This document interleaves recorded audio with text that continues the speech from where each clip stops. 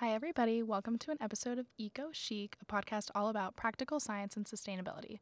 My name is Laura, and I'm a graduate student studying climate science. This podcast is a really awesome space to share a lot of things that I take for granted, like general climate change education or personal sustainability efforts, which I've found are actually not super common. We're going to talk about climate change from a whole bunch of different angles: hard science, human health, policy, whatever, but also just personal tips on how to be a more responsible member of this planet.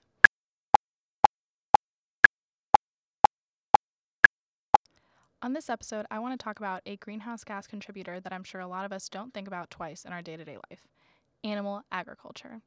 Livestock agriculture actually accounts for about 20% of global greenhouse gas emissions. So that's pretty wild. Think about it. 1/5 of all of the damage that we're contributing to our atmosphere is directly related to a meat-based diet. Of that 20% of global greenhouse gas emissions, beef is by far the number one contributor, like by a long shot. Just think about the amount of land and water and grains that a single cow uses. Pretty wild. They say that producing just 1 pound of beef is the water equivalent of showering for 6 months long. Producing just 1 pound of beef also produces 12 pounds of carbon. Just one package of ground beef from the grocery store. Yikes, that's a lot of carbon. All right, so and the other thing to think about in terms of greenhouse gas emissions is that livestock agriculture is actually responsible for 65% of all human-related emissions to nitrous oxide. And nitrous oxide is right now the third most threatening greenhouse gas to our atmosphere, something that is not necessarily as talked about in the media as carbon dioxide or methane, but nitrous oxide is a real big problem. In terms of biodiversity, we can say that 60% of the global biodiversity loss within the last century has to do with clearing land just to upkeep meat-based diets. So just clearing land for ranching and harvesting grains and all the water that's required for animal agriculture. Just all around really bad environmental vibes. Now, I also think in order to encourage sustainability efforts, we have to be looking at climate change from a whole bunch of different angles. So let's talk about meat from a health perspective. The USDA sets the food pyramid, so that is saying we need X amount of meat-based proteins, X amount of dairy every day, whatever. Something to think about also that a lot of people don't realize: the USDA was founded to support and promote American farmers. That's literally the whole premise of the USDA. So they don't necessarily come from a health perspective with how much dairy should you intake, how much meat should you intake, whatever. Their whole point is to promote American farmers. So kind of a conflict of interest if you think about it that way. Red meat does provide the body with a lot of great protein, B12, which keeps your red blood cells really healthy, zinc, which supports your immune system, but you can get all these things from other sources of protein. It doesn't necessarily have to be meat that you are looking at for all of these great health benefits. You can eat a serving of beans, and they say 1 serving of beans is about 30% of your daily protein intake, which is actually more than a serving of a chicken breast. So just educate yourself on what protein you're actually putting into your body. If you're really going to eat meats, you should think about maybe taking something leaner, so like a turkey, or if you're really into red meat, bison is really lean, and that's just a lot more heart healthy than beef. We are all pretty well established that red meats in general just are really terrible for your cardiac system. So think about your heart health in terms of, should you give up beef, yes or no? It doesn't necessarily have to be environment. Do it for yourself.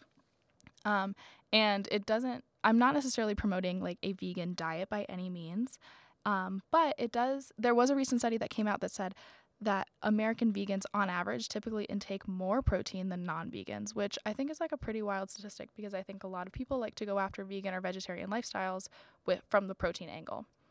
I did briefly just mention dairy, which is another animal agriculture product, and dairy from an environmental perspective is pretty detrimental. 1 gallon of milk has the same carbon footprint as a gallon of gasoline, which I think is kind of disgusting when you think about the amount of carbon and other just trash that's being produced in order to produce that 1 gallon of milk. And no, you don't necessarily have to give up dairy, but just know the facts. Again, the USDA is here to help American farmers.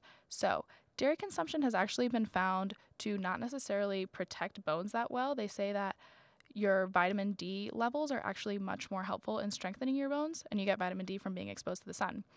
Dairy consumption has been linked to increasing the body's level of insulin growth factor, which is IGF-1, and that's actually a very well-known cancer promoter.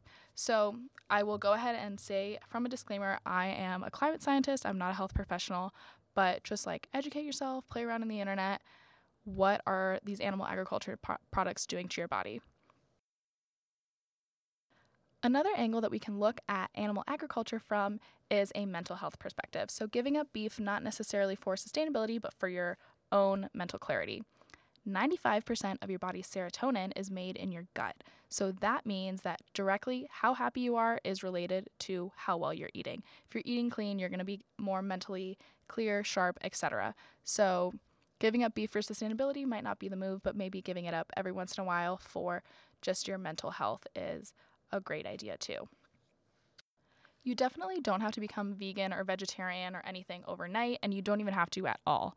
I personally am not a vegetarian, and this is for cultural reasons. I'm Cuban. I'm not willing to give up pork long term for holidays.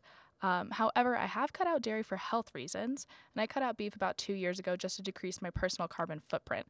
So, in turn, I accidentally become vegan a couple days a week, really unintentionally. I eat hella vegetables anyway, so it just works out really well. I'm sharper, I'm leaner. I've probably lost a lot of weight cutting out dairy, honestly. Not that that was like a big motivation, but something to think about.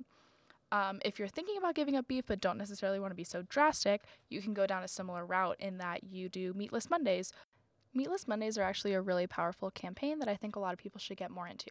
You just give up meat once a week. If you're feeling like super generous to the environment, you can also give up cheese or some other like dairy product, but skipping meat and cheese once a week just as a family would be the equivalent of taking a car off the road for 5 weeks, which I think is a pretty powerful statement. We think about cars as a really large contributor to greenhouse gas emissions.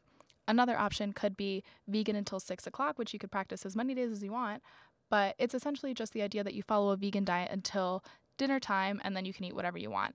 And even that is really impactful in the long run, just giving up those 2 breakfast and lunch meals from a meat perspective. A disclaimer that I'd like to make is that whatever works for me, again, does not necessarily have to work for you, because I am not a vegan, I'm not a vegetarian, and I just do it whenever I can. I do it to reduce my carbon footprint, but you don't have to do it to reduce your carbon footprint. You can do it for your mental health, you can do it for animal rights reasons, which is a whole other issue surrounding animal agriculture that I didn't even get into today.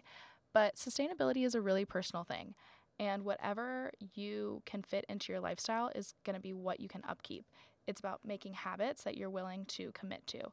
And I like to tell people, in terms of sustainability, just pick one thing and be really good at it. You don't have to go out and stop buying plastic, stop eating meat, change your whole life. Just do one thing, be really good at it.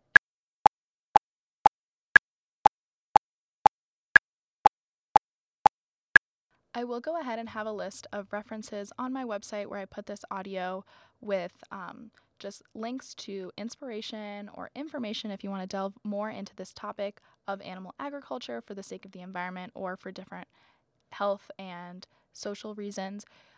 So if you would like some resources, go there, lauraediaz.com.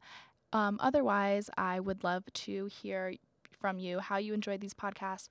And please send me a DM. That's the easiest way to get in contact with me. Otherwise, there's also a contact me page on my website that goes directly to my email. If there's anything specific that you'd like to hear about, I would love some ideas on future podcasts and something that would be helpful for you. Ultimately, I want to serve as like a really great climate change, sustainability, education, research, resource for everybody. So if you have any ideas, you let me know. Please rate and review this podcast so I know if you're enjoying it. And I hope everyone has a great day. Thanks for listening. Bye.